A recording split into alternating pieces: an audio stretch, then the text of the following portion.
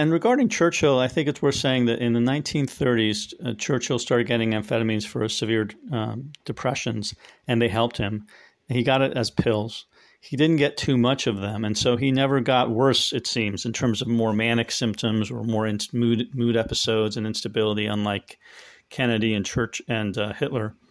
And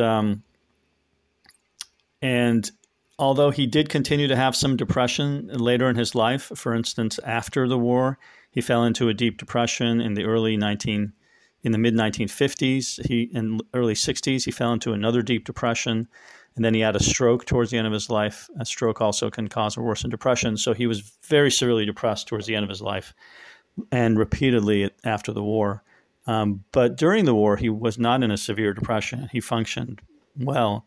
And oral amphetamines probably helped keep him out of depression. And so in his case, the treatments that he received from his doctors were reasonable, and he never did abuse his power to overuse those treatments.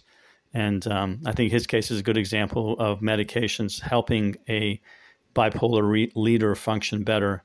And in the case of Hitler and Kennedy, we have examples where the medications can make them function worse.